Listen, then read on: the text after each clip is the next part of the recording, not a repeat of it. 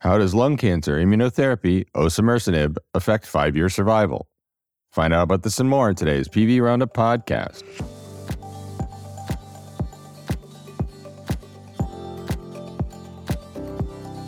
I'm your host, Senior Vice President and Medical Director Dr. Tim Wright, coming to you once again from the Pioneer Valley in Western Massachusetts.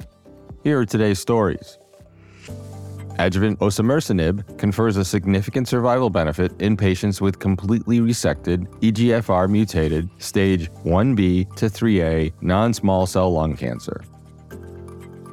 The Phase 3 ADAURA study, presented at the 2023 annual meeting of the American Society of Clinical Oncology and simultaneously published in the New England Journal of Medicine, showed that among patients with stage 2 to 3A disease, the 5-year overall survival was 85% in the Osimertinib group and 73% in the placebo group.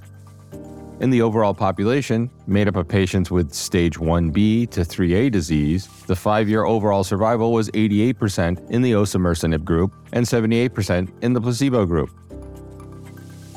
Next, we learned from a study published in Cell Host and Microbe that decades after smallpox vaccination, memory CD8-positive T cells can ward off monkeypox.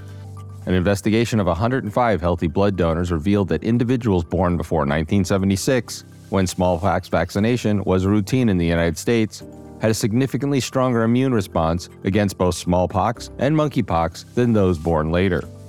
Additional analysis showed that 22 men who had recovered from a mild case of monkeypox also had a strong immune response. And finally, we learned that patients with inflammatory rheumatic diseases are no more susceptible to long COVID than the general population. This according to a study presented at EULAR 2023, the European Congress of Rheumatology. Among 2,707 individuals, 21% of the patients with inflammatory rheumatic disease and 13% of healthy controls met WHO criteria for long COVID after a SARS-CoV-2 Omicron infection. This difference was attenuated after adjusting for body mass index and severity of acute infection phase of SARS-CoV-2. And that's today's Medical Roundup. Thank you for joining us for this episode of PV Roundup Podcast. For more stories like this, visit us at pvroundup.com to subscribe to our weekly newsletters.